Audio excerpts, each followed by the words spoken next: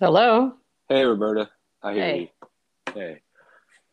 This is Phil, LPC. Welcome to another episode of Are You in a Good Place? Today's episode is on overdose. Overdose Awareness Day is August 31st. And today, folks, we have a special guest. Her name is Roberta. She's not only special because she's a special person, but she's very special because she is my boss. Roberta, would you like to tell us some things about yourself? Well, first, I just feel really special. Thanks for that introduction, Phil. You're welcome. We love you. Uh, yeah, so that's correct. I'm Phil's boss. I've been with the Center for Counseling and Wellness in North Myrtle Beach since the start 11 years ago, and we do outpatient mental health and addiction counseling.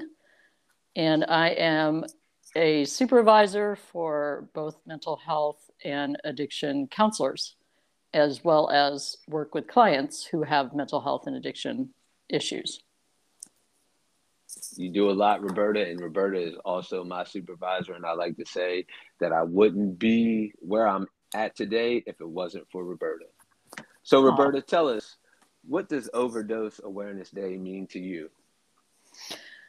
well, truthfully, Phil, I had to go Google it because you were the first one that made me aware of it.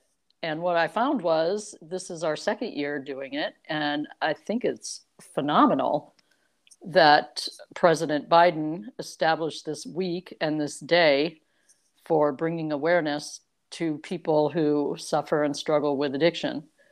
And it actually means a lot to me. I have personal friends who have lost children and parents to overdose, and certainly I have had clients that have died from overdose. So certainly have personal experience with it.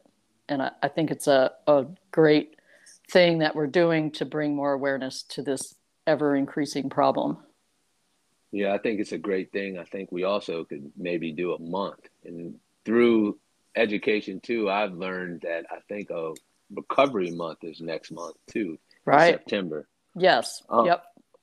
what can we do to help fight the stigma of addiction? So I think weeks like this, September's been recovery month for as long as I've been in the field. I think over 20 years. And that is a great time to focus on what addiction is, who's out there struggling with it, what we need to do as a community together to help people with this issue. And while we've made some progress, I think there's a long way that we still need to go. Okay. And where can people with addiction find the help or support they need in, let's just say, Myrtle Beach? Yeah, so I think there's both the person who has addiction who needs help, as well as the loved ones, family, and friends of those people. And both are equally as important. The support Mm-hmm. system of the person in recovery or the person who struggle, they can make or break a person's recovery. So there's a lot of power in community, in group. So certainly sober support groups like AA and NA and agencies like ours, nonprofit agencies. So we do work with people in both mental health and addictions, and they frequently go together.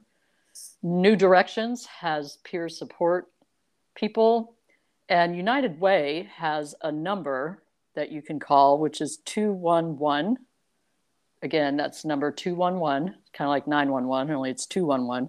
And you can get all kinds of help and services through that number, including mental health and addiction services. And 211 is a national number. So even if you're outside of Horry County or South Carolina, you can call 211 and find help wherever you are.